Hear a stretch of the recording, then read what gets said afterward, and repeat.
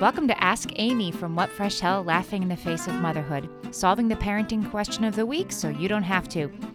This week's question is from Leah Marie on Facebook. She says, "My husband and I are both only children who now have 2 children of our own. Watching siblings interact is fascinating and new to us, and we have no idea what language to use to teach our 3-year-old son that he has to share with his sister. I know a lot of it is just the age, but we keep saying, please share, and your sister's sharing her toys with you, please do the same. And I kind of don't know what to do, as she is about to start crawling and therefore will be about to just take anything she wants, preparing for Meltdown City over here and could use some tips." Okay, Leah Marie, I'm going to start by saying this.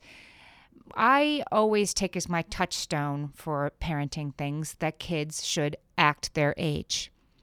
By which I mean a 1.5-year-old might decide to start chirping in church, and that is a 1.5-year-old acting her age. An 8-year-old who did the same thing, that would be completely inappropriate. So the baby sister, she's going to act her age. She's going to grab things and put them in her mouth. She's going to be super interested in whatever her big brother is doing because that's how she's going to live her life. But even her big brother is a little bit young and still learning sharing skills, as you well know. Sharing skills don't actually develop until kids are somewhere between 3 and 4 years old, like 3.5. So he's still learning those skills himself. So the first thing that you need to know is you can arm him with sort of more positive skills of dealing with his little sister. He doesn't have to share everything with her. He shouldn't share everything with her. But here's the good news. Whatever he hands her is going to be super fine with her, at least for a little while. So the first skill that you should teach him is that if he's playing with something and he doesn't want her to have it, or she has something that he really wants, he can say to her, here, I'm going to call her Chloe, just for the sake of this example. Let's say, hey, Chloe, here's another truck for you to hold. And as long as he hands her something that is sort of basically equivalent to what she has in her hand, she will happily trade with him because he's her big brother and he is basically an idol in her eyes. So that will work very well for him. And I know he's only 3, but if you model that again and again, he will get the hang of it.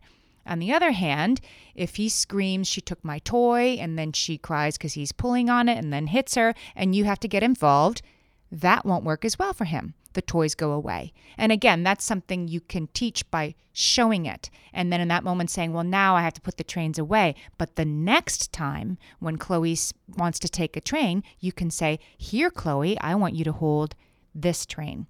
In other words, make the melting down, yelling at her, hitting her. It's not in his best interests. I don't think you need to push the playing together with kids with this sort of age difference. It's not going to happen that they're going to play happily together for a while. And I don't want you to despair if that doesn't happen for a while. It's not an expectation that you should have for a 3-year-old and a 9-month-old, and you don't need to. They're going to grow up and love each other. They'll be friends. They'll even enjoy playing together at some point. But if that doesn't happen for long stretches at this point in their lives, it's fine. The most important thing you need to lay down, of course, is that aggression is never allowed, that she can't hit him, and believe me, she'll get there, and that he can't poke her in the eye. That's not allowed. Everything else is sort of a negotiation that you can teach them. There's a really good article on 0to3.org written by Sarah McLaughlin that's called Helping Young Children with Sharing, and I'm going to put the link to it right in the notes for this episode. If you want to scroll or tap, you'll get a link right there. And Sarah suggests something I really like. She says you can use language for them like, oh, now she's crying and you're crying, and now we have 2 people upset. So next time, I'd like you to say, can I have a turn? I want you to keep practicing that. Keep modeling for them in the moments when things aren't going well, what they could have said instead. Sarah McLaughlin has lots of other good tips in that article too. I'm not going to say them all here, but it is a great article for you to look at. Leah Marie, things probably are going to be a little meltdown city at your house when your daughter learns to crawl and then walk. But the more you can help your son manage his little sister in a positive way, the more peaceful moments you'll have. Notice I didn't say afternoons, I said moments, but it's still a start.